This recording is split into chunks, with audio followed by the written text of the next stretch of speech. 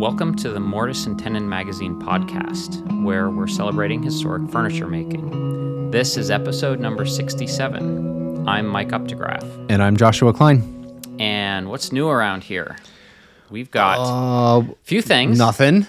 Nothing. No, we have several different things. We have the Greenwood spoon carving book. Yep. And online video course Yeah. companion to the book. Yep.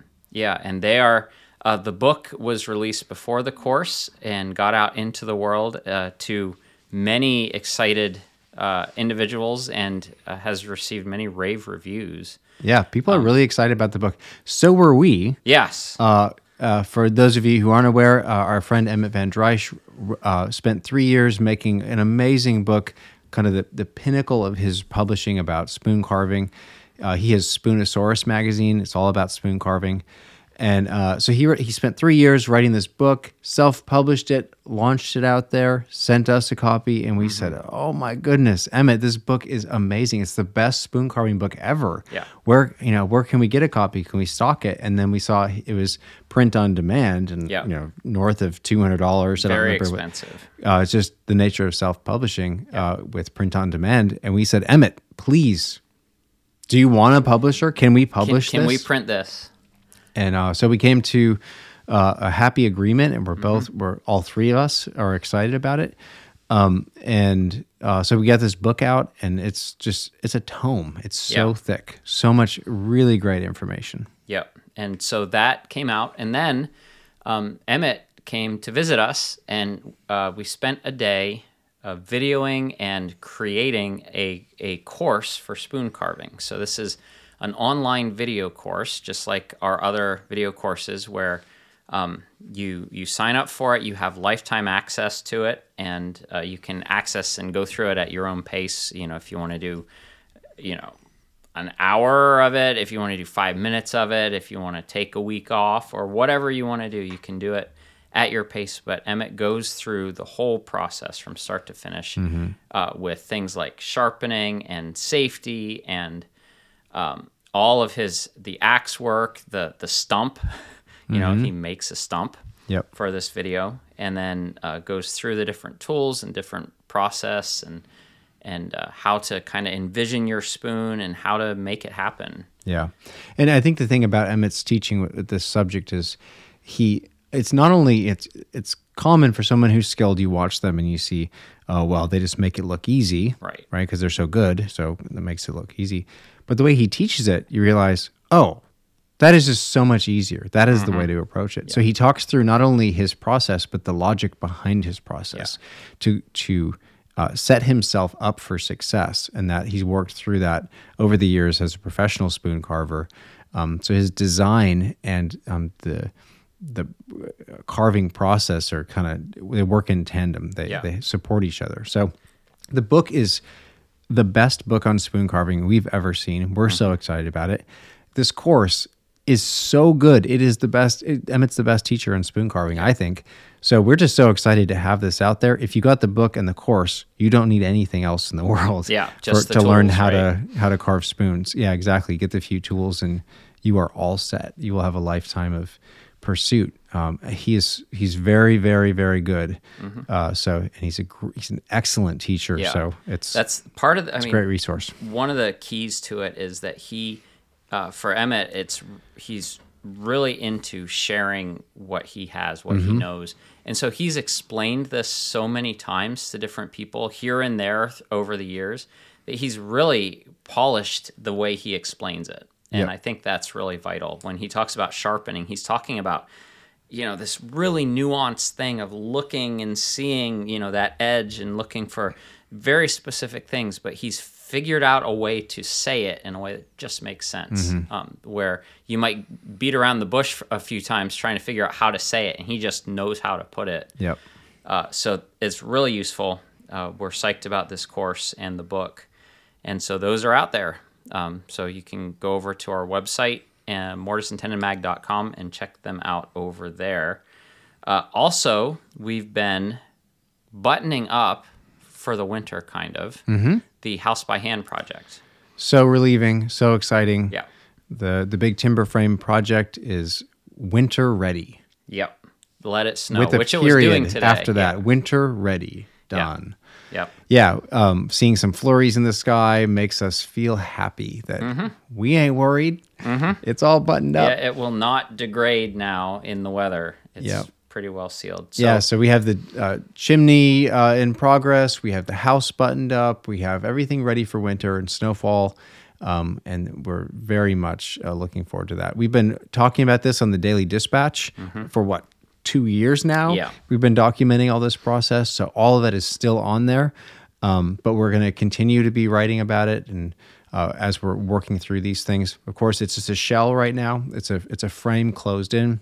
It's going to be a ton more to come with obviously all of the electrical and plumbing sorts of things, but also plaster work, working on all of this, the trim, cleaning up the trim. It is and making new trim, making sash windows, all sorts of stuff that is still ahead of us.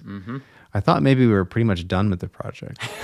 Yeah. I think we're just getting started. Yeah. I was planning to move in before winter, but it's not. Yeah, right. we talked about that. No. Probably not going to happen. But all of that we're documenting on the Daily Dispatch. That's over at mtdailydispatch.com. And you can sign up there. We also, over there, don't just focus on house project stuff. We've done book reviews. We talk about hand tools. We do some silly behind-the-scenes things from time to time of what is going on around here or what's not going on around here. Yep. Sometimes we get to look at Joshua's goats running around the yard. That happens sometimes, but it's not very often. So, all of that is over at the Daily Dispatch. But today we wanted to talk about this crazy class we just hosted. Yeah. We just had a handful of people here in the shop for a week to do some woodworking, to teach them some things about shaping wood with hand tools. But it's a part of a collaboration that we've begun. It's the Mechanical Arts Program collaboration.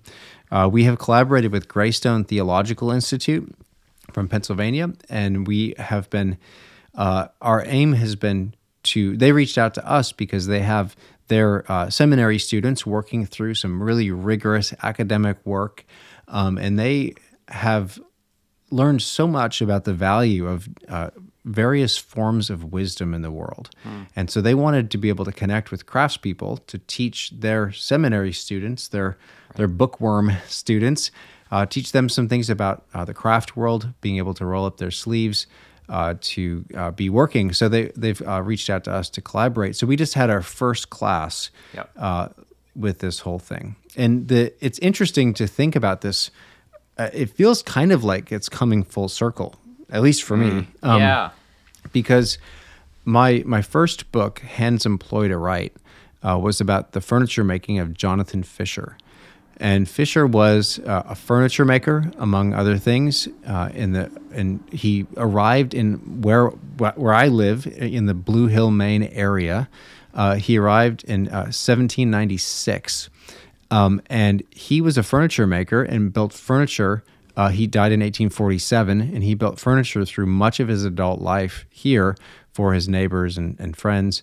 But it was also to supplement his meager ministerial salary. He was a minister, a congregational minister, and he was up here at that time. It feels rural right now. Yeah. But at that point, imagine then there wasn't a whole lot. Yeah. And so in 1796, when he arrived, he said there were 7 mills and a few rickety shacks of houses, and it was a pretty backwoods frontier territory. So when he came up here to be the minister, they didn't have a large salary to give him. So he had to employ so many different skills that he had been developing over his childhood and college years. So many things like surveying and sign painting and furniture making and all sorts of things. And so my book was looking at the furniture making of this guy who was highly academic. He was a genius, and many people were very rigorous in their academics at this time. But also Fisher was exceptional. Even his contemporaries cited the fact that Fisher was exceptional.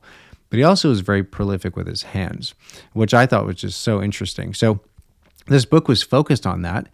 And not only it's not just a story about, wow, he was really great at everything. That's not the point.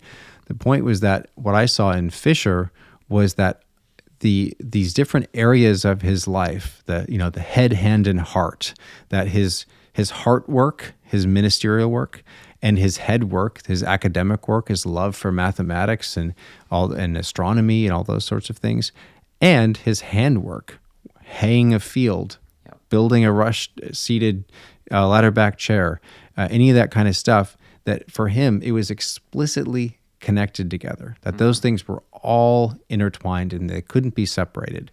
I was so inspired by that and thought, I want to live a life like that. That is how that's how I want to model my life. And so when Greystone reached out to us to say, hey, we think our academic students need this, they're missing part of this, that we want this craft work to be part of their education, I said, oh, amen. Yeah, that's so great. That's so exactly cool. What I'm interested in. Yeah. So, I mean, Fisher, the more you learn about this man, the more you are just left in awe.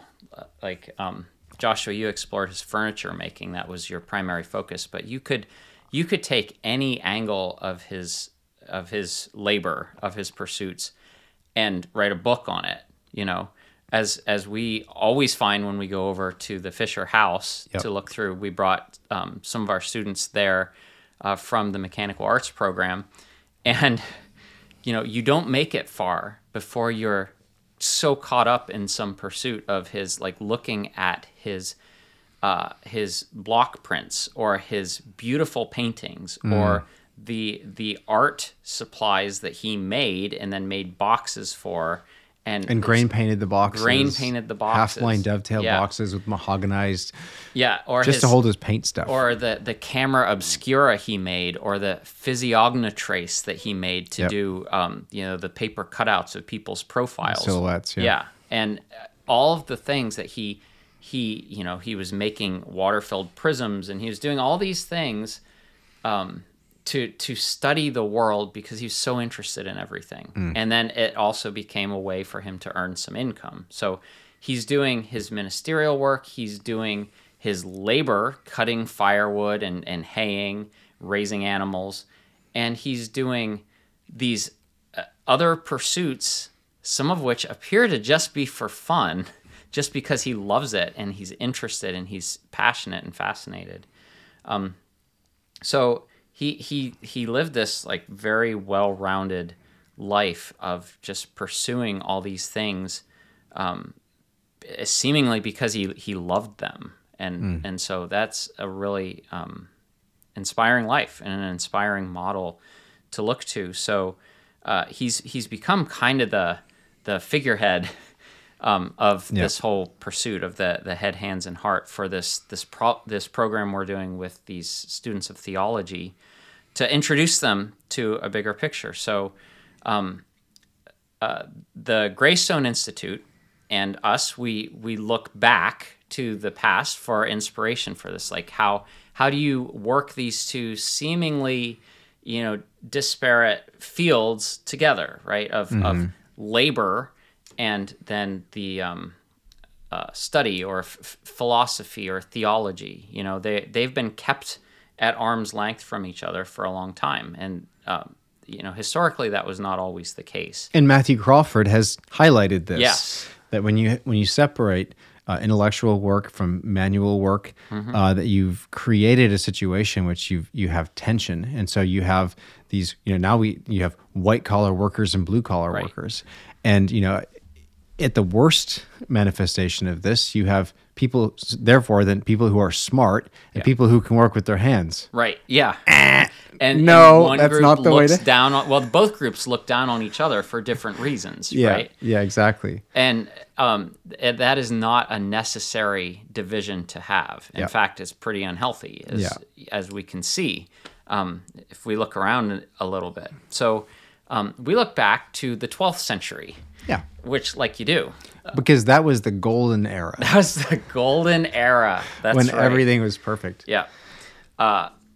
Probably not the golden era, but there were things that were certainly different, and things that, as in any age past that you look at, they actually got right that maybe we're not getting right as well. But it wasn't just the 12th century in general, but it was the work of one particular man that we're looking at, Hugh of Saint Victor, and especially his book, The Didascalicon. Yeah, so this was his theological pedagogy. This was his laying out of how to bring these worlds together. So you have the 7 liberal arts. All right, so quick 30-second primer on classical education, right? So you have the trivium and you have the quadrivium. So the trivium is grammar, dialectic, and rhetoric. So just think of that as age groups, right? Grammar is your little kids, you're just teaching them the basics. Like you bring them into your shop and you say, this is a hand plane, this is a saw. So the kids are learning, but they have no knowledge, they have no ability. They're just picking up on the grammar, right? And then you go dialectic, or this is also sometimes called the logic stage, where they start to figure that you hand them the saw, you show them how it works. They start to struggle. That's great. They need to struggle. But they're learning the ins and outs of the tools. Then you get to the rhetoric stage where you can set them loose and they can make good things, right? And obviously, this is a progression and it takes years, sometimes many years. But that's how you could think of the trivium in terms of your woodshop, right? It's just these stages of learning, of understanding. So and of course, that applies to all topics. Yeah, anything you want to learn. That's how classical education brings it to you. So you're revisiting each thing, like 3 times. That's the try in trivium. And so then you have the quadrivium, which are the higher learning areas of arithmetic, astronomy, music, geometry. Sometimes some writers or thinkers would reshuffle these categories a little, but those are the 4 primary of the quadrivium. And so you have those 7 together as the 7 liberal arts. And so what Hugh of Saint Victor was wanting to do was to weave those together with what he called mechanical arts. And these are things that he saw as equally valid, equally valuable, and equally necessary to have a well-rounded human being. Yeah, and so it's interesting because in his Didascalicon, he creates these 7 mechanical arts, which it feels a little bit arbitrary because he has armaments. And under armaments is like woodworking and all this other stuff too. So he creates these 7 categories, but what's so interesting about it, what's so compelling, and if you look up Hugh of Saint Victor, they're all going to cite that this is kind of one of his unique contributions, that Hugh of Saint Victor was self-consciously raising the value of the mechanical arts to be I guess, I don't know if it'd be symmetrical or asymmetrical, but a companion right next to the 7 liberal arts. Yeah, it is parallel. Yeah. Like he was saying, these things they have this great value and they need to be understood and focused on and taught and learned by anyone pursuing, the liberal arts.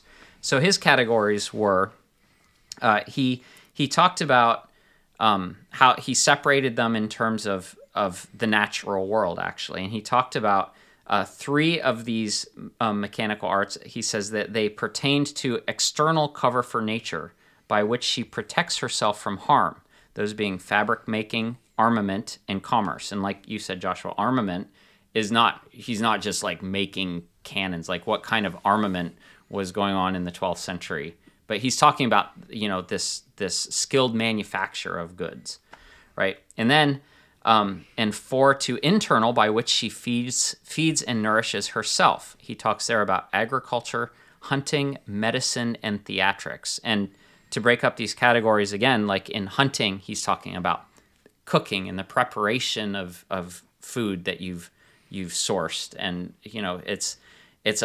each category is not a laser focus. They're pretty broad. Right. But these are his 7 mechanical arts. And so looking at that and saying, okay, at Greystone, they were super inspired by this, and they're looking for people like a Matthew Crawford, who's a motorcycle mechanic and a philosopher who can bring these worlds together. And so they reached out to Joshua. I said, you have the wrong number. Yeah. No. I mean, that's what they're looking for. People who are not just doing woodworking, but who are thinking about it and pondering it and asking the big questions of the whys. Why are we making these things? It's not just, how, or, what steps do you do, or just a rote kind of mechanistic approach to it. But it's like the why and the, this is satisfying. Why is this satisfying? This is good. Why is this good? Yeah, and it's so interesting too because we have, Mike and I met through a classical school co-op. Yeah. So both of our families homeschool, but we also do a classical homeschool co-op. And so once a week, our kids get together with other families and we do homeschool co-op stuff. But it is a classical model. And so we know a lot of classical educators and that world. We have our feet in that. And it's so interesting because when we've talked about this program to other people in the classical school world, the homeschool world also, and also, I've met people from great book schools and other sorts of institutions that they're all saying, yeah, we've been reading Hugh. Yeah. We've been reading the Didascalicon and realizing our kids need these things. They need these skills. We're giving them a very lopsided education if they're only looking at books. Super STEM heavy, STEM, basically. Yeah, right? And so they're realizing that, but they also, the way that a lot of the current institutions right now are running, they're not really set up for that. They are so academics focused. Yeah. And so a lot of them are struggling thinking, how can we squeeze in a little bit of handwork somewhere? Yeah. How can we make room in that closet for a wood shop? Bring like some after hours, extracurricular. Yeah. How can we tag that on the end of it where, Hugh of Saint Victor would say, no, you don't get it. This is actually part of the core of the whole education. Thing. Yeah, this is essential. This is not make room for it. It belongs in the middle. Yeah, and I think the best of the classical world, they know that, they realize that, and they're realizing, we have booked up our time so full with academics that we're going to have to accommodate. We're going to have to adjust our way of thinking about education so that we do include these things. So we've been a part of these conversations for, I don't know, 3 or 4 years. We've been talking to different people at different levels, and it seems like we just meet more and more people who are saying, yeah, actually, kids need to learn how to work with their hands. Yeah. Like that's a really important part of life. Yeah. And it's not just because that's where the careers are, though that is a good argument to make for the trades. You could say, well, the trades have job security. You can't outsource a plumber, right? Because you always need a plumber locally. That kind of thing. That's a good argument. That's not the argument that we or they are making. It's sort of the same argument that underpinned the whole Sloyd movement and other movements around the turn of the 20th century, that this knowledge is essential for character formation. Yes. The Sloyd movement was not about, let's make sure that kids know how to whittle little birds and stuff. It was... because they can sell them and make some money. Yeah, exactly. They can make a few dollars. That was not it at all. It was that these things teach them character. Yeah. To struggle with wood grain means that they have to humble themselves to the material and to the tool and to their lack of ability. Yep. Because if what you're focused on is bookish learning, right? You can master a subject in your own mind. There's nothing there as a check to humble you. But if you go and you try and make something with wooden-bodied planes and chisels and saws. You want to make two pieces of wood fit together nicely. That can be very humbling very fast. And so you learn that character trait that you cannot get from your book studies, from your philosophical studies, which tend to puff you up. Like you can get pretty puffed up on knowledge even though you haven't seen anything in the world, right? Mm-hmm. But and Crawford talks about that. He was working at a think tank for a while, and he said, "You're never met with reality." And he was comparing it to his time doing electrical work in college, and he said either the light flips on or it doesn't. Yeah, either you've succeeded or you've failed. And at the think tank, there's none of that. Yeah, you just continue to talk. Yeah, and no one's ever wrong. It's just concepts, just ideas. Yeah, and it's just there. It is. Yeah, but there's nothing objective. There's nothing verifiable. Yeah. And so he was talking about the value of working in a bike shop, working on motorcycles, and it either works or it doesn't. And the being reckoning with reality, looking at this thing and the stuck screw, and there is only one thing that has to happen. You have to get that screw out. It is up to you. That's it. Yeah. And no conventional way of doing it. It's going to have to happen. So you need to be creative and figure out how you're going to get it out. And there you are. And that's a really essential, that crisis moment in education is essential to learning, to developing agency, and which is what Crawford is highlighting, agency. But there's just a general broad competency is the point. It's not about being an expert. And it's also not, technical school or something. It's not about equipping, or I should say, it's not about supplying the industrial economy with workers. Right. It's actually about making people who are agents, Yeah. people who can actually wield the world successfully. Yeah, and who will not be taken advantage of by the world as well. Right. They're not dependent on all of these provided commodities to be able to have basic needs taken care of. So, I mean, interestingly enough, we also found that a familiar name came up within this discussion, and that was Ivan Illich. And so we've talked about Illich because of his book, Tools for Conviviality, which was really amazing for us to read when our friend Will put us on that book years ago? Yeah. It's a great book. It's not about the tools you might be thinking, but he talks about tools in a bigger way, in a broader way. It can apply to hand tools, I suppose, but it can also apply to institutions. Yeah. But Illich wrote, I think in 1993, a book called In the Vineyard of the Text. And it's basically a commentary on Hugh of Saint Victor's Didascalicon. Of all things. So handy. It's unbelievably handy. So he goes through and he just unpacks these concepts in a really wonderful and approachable way. And it was kind of stunning to me to realize, he's so focused on this particular guy from the 12th century. And actually, Illich was he was a big fan of the 12th century. Well, no. He was friends with Hugh of Saint Victor. That's true. Yes. He counted him among his friends, literally one of his friends. Yeah. Because Illich was into it. Yeah. I think he felt that was sort of the high point of Western civilization, and it's come downhill since. Yeah. That was his argument. Yeah. Yeah. And so he wrote this book, which I couldn't recommend highly enough. In the Vineyard of the Text. It's basically like medieval media ecology. Yeah. It's taking media ecology, which is the study of technology and the way it influences society and people and that relationship. But it's looking at it through the lens of Hugh of Saint Victor's Didascalicon, which is like, oh, that's exactly what I've been looking for. That particular book. That's I knew someone wrote that.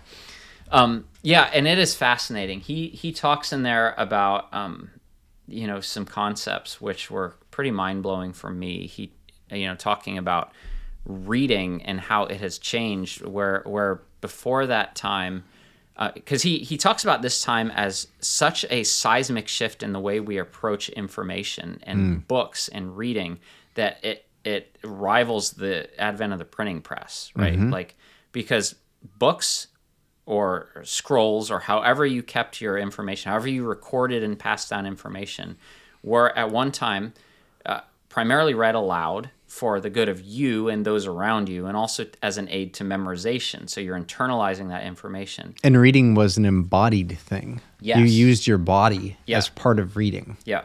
So you read out loud. Yeah. And you used your body as part of it. Was like a score. Yeah. It was more like a musical score, and you were a musical performer, and you used your whole body to read this book. Yeah. As opposed to the silent scroll. Yeah. Yeah, exactly. And so when there were observations in those times about people who it was seen as a quirk if they read silently to themselves, like, he doesn't read aloud. There's something wrong with that guy. Like, don't trust him. He's reading to himself, which was kind of violating the whole point of the written word at that time. And then it shifted, right? And so the knowledge that was contained in the book became a thing unto itself. It was no longer alive and meant to be spoken and shared and memorized and internalized. Lives, It developed to the point where here we are today, when you can buy a book, never crack into it, and feel like you have that knowledge. You now own that knowledge yourself, right? Mm-hmm. And you file it away. And that is antithetical to the previous way of thinking about it. But very interesting stuff. So many interesting concepts in that book where Illich is unpacking Hugh of Saint Victor. So again, we highly recommend that book. So what we wanted to do with this program then is, the students who are going through the mechanical arts program, all of these seminary students, this is what they're supposed to do. This is part of their required course list. They do some reading about craft work, but then they come out to the practicum side of it, the practicum where they go to a craftsperson, whether it's going to be a woodworker or a potter or any sort of trade that is available. There's a growing list of people who are making themselves available. But what we just did here in our shop in Maine was the very first mechanical arts practicum. Yeah. So we had 5 students in. 2 are actually M&T readers, and 3 are Greystone staffers. Yeah. So it was sort of a prototype or a soft launch, I guess you could say, trying to get the program, the kinks worked out of the program. And it was great. We had the founder of Greystone, Mark Garcia, here, and Jessica and Tess from Greystone, and we had 2 other M&T readers, Travis and Scott. And the 5 students, over 5 days, we started on Monday afternoon and worked through Friday. It was a deep dive into. It was, I think if you think in terms of breadth and depth, I think we covered a lot of territory, but we went pretty deep. Yeah. So when I started on Tuesday with the students, what I wanted to do is we highlighted. I kind of reframed the week by talking about these 3 essential components to successful woodworking. It's skills, materials, and tools. Mm-hmm. You can't get more basic than that. Skills, materials, and tools, right? So you have to know your materials. You have to know what wood is and how it works and how you work it and how it responds to humidity and the different species and how it grows and how that informs the way that you situate the board within the piece of furniture. You have to know your material. You also, of course, have to know your tools because those are the things that are shaping the wood. Yep. You have to know what sharp is. You have to know how to hold a hand plane, how to pair with a chisel, how to not break off end grain off the backside, spelching the grain, that kind of thing. And you also have to have skills. You have to have the manual dexterity to be able to control that tool, to do exactly what you're trying to accomplish, and no more, no further. And so that's woodworking. Skills, tools, and materials. And so what we wanted to do with this week was to go do a deep dive into that. And so day 1, Tuesday morning, when we were rolling up our sleeves, I said, okay, this is a chunk of birch from my firewood. And we talked about riving and grain orientation. And it was so amazing because not everybody in the class had prior experience with woodworking. Some in the class had no prior experience at all. So to start with a piece of firewood and to go outside and rive this, to split it, talk about the way trees grow into cones and they get not only wider, but they grow up in cones so that it's not like the branches go. We were talking about how it all grows.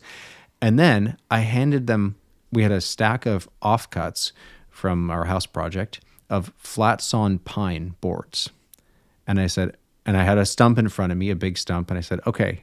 And I handed them out. And I said, show me where this was situated in the tree. Not only so find the pith, but also which end is up, which end is down. And then the next step was to take them through to say, okay, so which direction should you plane this face of this board? And it was amazing going through all that. Woodworkers with no prior experience gave me the right answer every single time. They picked up a random scrap and fully understood what that piece of wood was and therefore what they needed to do. Yeah. It was It's so mind-blowing. It was very cool. And so we sent them to the benches with tools, and they started planing. And I have never seen so much instant success with the tools, because when you're using tools, if you skip over the materials part, which many people do, they just say, "Here, this is the hand plane. Yeah, this is how you work it. All right. Well, if it tears out, just turn it around." Yeah. Right. You're not going to understand why, or how do I know if it's going to tear out? You'll just be frustrated. Honestly, that's what happens, because you're like, you don't know why it's not working, and you think it's you, or you think the tool's not set up right, and you're missing something, and it's because you are missing something. Yeah, right. So it was amazing. It was amazing to see these students be taught what a hand plane is, how to use it, and instantly be successful planing, because they got it. They knew what the grain was doing. Yeah. And so I was not there on the Tuesday of the program, because I tutor at our classical co-op. And then Wednesday, we decided we were going to do a woods walk. And there's this place that we go, that we've done a few different woods walks over the years. It's this great little 1+ mile. It's a pretty short loop trail, but there's so many things going on there in the woods. It's a really interesting little piece of forest with a beautiful overlook out at the end. And we talked about the trees and how they grow and why they do what they do, right? And why some species do certain things and why others don't. Like the pine takes risks with its growth patterns, and the spruce does not take any risks whatsoever. It grows straight as an arrow no matter what. And these different aspects of succession woods, they're growing up from some species to others, because we took note that this fairly mature woodland was a field at some point. There's the old New England stone fences running right through the middle, and the trees were all of a certain age, and just a lot of interesting details to see. And everyone was starting to note things and ask questions about things as we went. We went out to this overlook where we're looking over this tidal river, beautiful view out there, and just talking about how our understanding of the forest has changed a lot just within the past decade, of how previously it was sort of understood that it's all a competition, right? Trees are sort of solitary, competitive things that they're looking to gain as much sunlight as they can, and they're looking to get as many nutrients as they can, and to the victor go the spoils, basically. The bigger tree wins, and if you can shade out your competition and kill them off, then it's basically a Darwinian approach to forest ecology. And then people started realizing that actually there's this whole other thing going on, a whole other layer to the forest that we did not have, or very few people really understood before, and there's this whole mycelial network that trees are actually connected to, and trees actually are not in competition in anywhere near the way we thought they were, that they actually are cooperating, that they're sharing nutrients, they're sharing resources, and even sharing information about pests and infestations and things like that. And to go out into the place where we source these materials for our woodworking, and to learn and understand more about how this works together it's very humbling, I think. It really is enlightening about these materials, and it just makes you appreciate them that much more. Mm-hmm. And so we had a lot of good conversations on that walk. It always takes longer than we think it will, because you're only walking a mile, but you're thinking many miles. Well, in every woods walk that ends with the recitation of Gerard Manley Hopkins, is good. That's just right for out there. Yeah. So we really enjoyed that, and then came back. And what else did we do Wednesday? Got back to the benches. Yeah, so we were doing joinery. We were tackling particularly dovetails. We were focusing on cutting dovetails. And again, not all of our students had prior experience. So we walked through that whole process, and it was just, again, amazing to watch how sharp everybody was. They were watching through the demonstration, getting right to the bench, and repeating all of that process. It was really beautiful to see all this come together. So we did that. We did other sorts of complicated planing. So I had some hardwood pieces with some crazy, frustrating grain, and it was one of those things that what we were trying to do was introduce them to these skills, tools, and materials that they really can know how to adjust their tool if it's not performing properly, and deepen their knowledge of the material. And along the way, they're therefore sharpening their skills.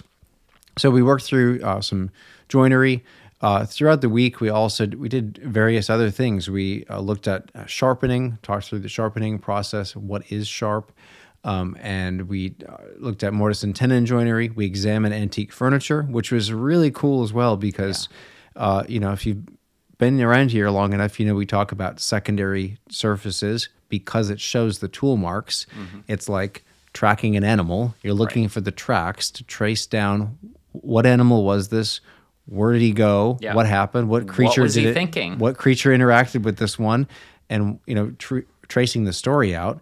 In the same way, antique furniture, pre-industrial furniture, has that because it was made by hand. It wasn't sent through a machine, and therefore all of those tool marks are left behind as tracks to trace out. So it was amazing with the amount of knowledge that these students had gained to be able to take a 1730s drop leaf table, take it apart, roll it out, take it apart, look at these tool marks and say, okay, see this? What is all that? Tell me these tool marks, this tear out, this. And to see them all understand what's going on, understand the grain, know what tool it must have been. And I said, okay, which direction was this board planed from? Yeah. I think a lot of woodworkers would not know how to answer that question. But because they understand, if they understand what a knot is, and that a branch came out of there, and therefore what the grain is doing, you do know what direction that board was planed from, because on the far side of the knot, there's tear out. But on the near side of the knot, there's not tear out. Yeah. So that kind of information just blew me away to say, okay, explain to me what's going on with all these tool marks. Yeah. And they could just read the surface. Yeah. It was so cool to see that. Yeah. So the week was full of things like that. Lots of aha moments. One of the students here, Scott, was actually part of our apprenticeship program, which was really cool to have him come in, to meet him in person, and to see him just building on what he had gotten out of that program, and to hear how that affected him personally, those 8 weeks in the online program that we do. And by the way, we forgot to mention, every night we stayed up late. Yeah, that's telling right. stories and glasses of wine and laughing and songs. And it was just so good. It was so awesome. We ended on Friday with, as you would expect, I think we concluded the week with a trip through the Jonathan Fisher House. Yep.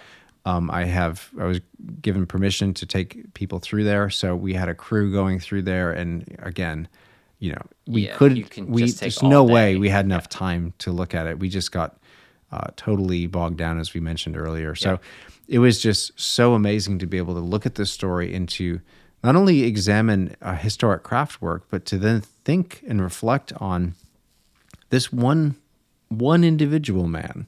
Yeah. Out of all of the people in history, this guy, what he did and where he was situated and how he set his hands to and how he did it in a way that integrated all of these aspects of life. Yeah. Fisher lived an integrated life. When he was working on his Latin and studying through his Hebrew exegesis, it was not separated from the fact that he had to finish, twisting the cattail seat on his chairs, right, and turn more stand bodies to make candle stands, and all those things were all a part of his life, and they're woven in together.